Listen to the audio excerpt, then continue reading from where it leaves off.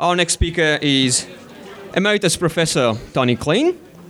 He held a personal chair at the University of Melbourne. He was head of the School of Physics.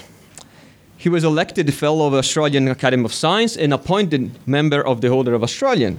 And we all know him for his experiments on foundation of quantum dynamics using slow neutrons. So please.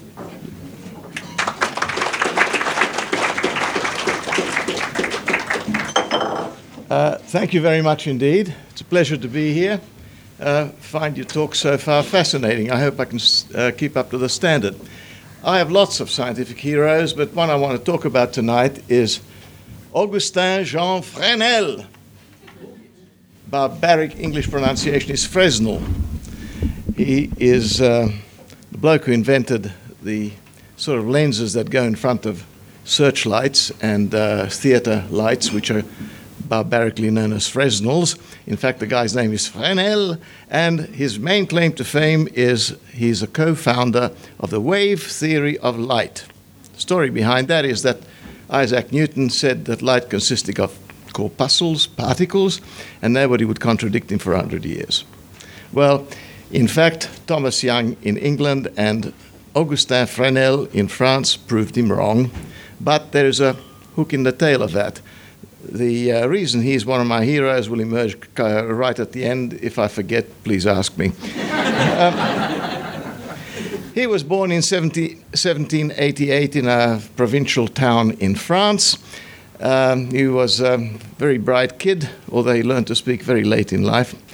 And then at the age of 16 and a half, he was admitted to the École Polytechnique, which is the great institution, a grande école founded by Napoleon. And the great glory of that is that good, talented kids of whatever social stratum could get in there. So it was an elite institution, but elite in this context means that you just got to be bloody good, right? So he graduated from the École Polytechnique, which is a chief engineering school in France. My first degree is in engineering too, but that's sort of beside the point.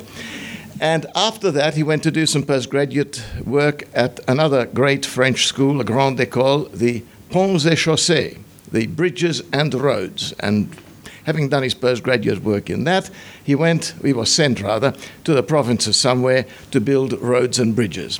He was, of course, bored witless by this activity, but he remembered one of his old mentors, a professor at the École Polytechnique called Jean Biot. You may have heard of Biot in the context of the Biot-Savart law, which is a fundamental principle of electromagnetism. But he made great friends with young Fresnel, and when he was working in the provinces supervising construction of roads and bridges, he wrote to old Biot, says, listen, I'm bored here, send me some interesting physics problems. Well, by the year 1814, the poor bugger was sacked because he was on the wrong side of Napoleon, and when Napoleon was reinstated or came back from exile, he got the sack. So he went to Paris, struck up friendship with Biot again, and he gave him all sorts of physics problems. But in 1816, he said, listen, the Académie Française, the great French Academy of Science with all these luminaries in it, is running a competition, a concours, to explain the phenomenon of diffraction. Now, you all know that light travels in straight lines, except that it doesn't. When you put your hands close together, your fingers like that, and look through the slit formed by that, you'll see some fringes in there, which is the phenomenon of diffraction. And it was kind of unexplained. And the Academy had this competition to explain the phenomenon of diffraction. In 1816, Fresnel duly submitted a memoir, and blow me down, although he was an engineer by training, he'd done enough physics, he won the concours in 1818. Now, behind that is my main story. The point is this. His examiners from the French Academy were no less than Pierre Laplace, Jean Biot, of course,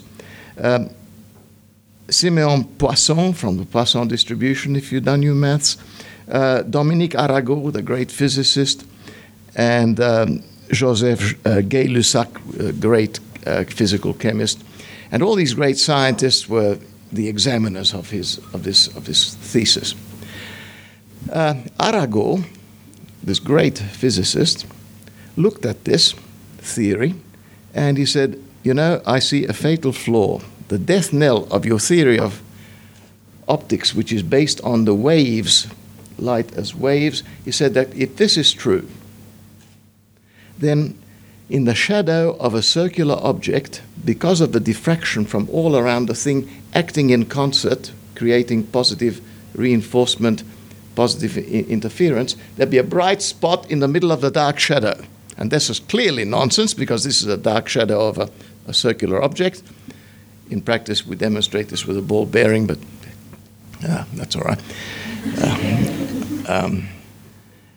And so this can't be right.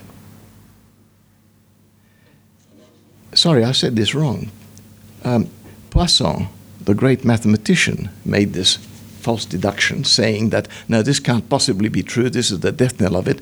Arago, the experimental physicist, who has all sorts of great physics discoveries to his name, went away to a great tunnel, and with a candle, for Pete's sake, a long way away, and a little round object, blow me down, he showed that there was indeed a bright spot in the middle of the dark shadow.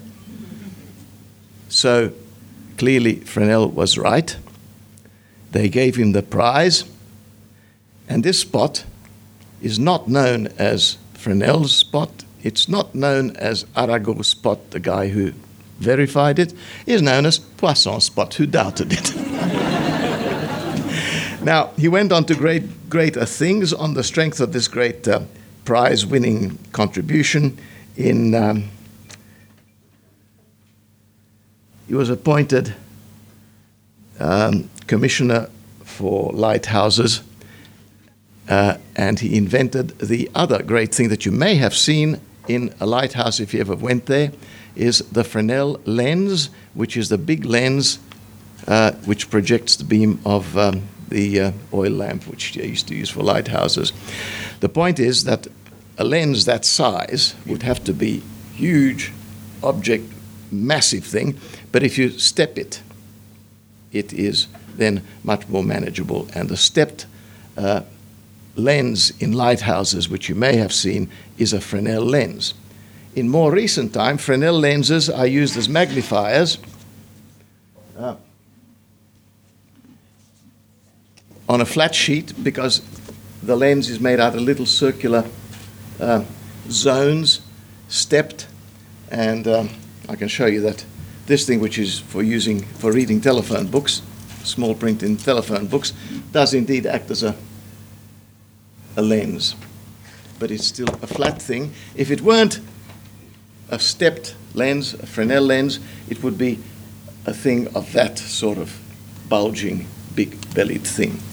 So he was made commissioner of lighthouses. He invented this Fresnel lens. He was made of the accepted into the Académie Française somewhere in 1820-something. Royal Society, 1825. By the way, I forgot to mention that he wasn't actually the very first to show that light was waves with his theory. It was actually Thomas Young in England, and they had corresponded. Thomas Young, 4 years earlier, showed the interference phenomena with visible light, and that is also a foundation of the wave theory of light. Now, he got the Rumford Medal of the Royal Society in 1827 and died in the same year of 1827 at the age of 39. He had tuberculosis, which you got in Paris in those days, if you didn't get syphilis. Now, I said I'd tell you a bit about why this is only really partly correct, because Newton is sort of vindicated by the quantum theory of light, which is that light consists of particles called photons, and when you got a lot of them together, they behave in the wave sort of a theory. So why is Fresnel one of my heroes? Because in 1974, I did the first Fresnel diffraction of neutrons. Now, neutrons, you know, are particles, really absolutely kosher, solid particles of 1,000 MeV in mass. No doubt about it, they're particles, aren't they? Well, they have wave-like properties. And we bumbled into a fundamental experiment in quantum mechanics, and in the process we discovered that we had actually utilized the Fresnel diffraction of neutrons.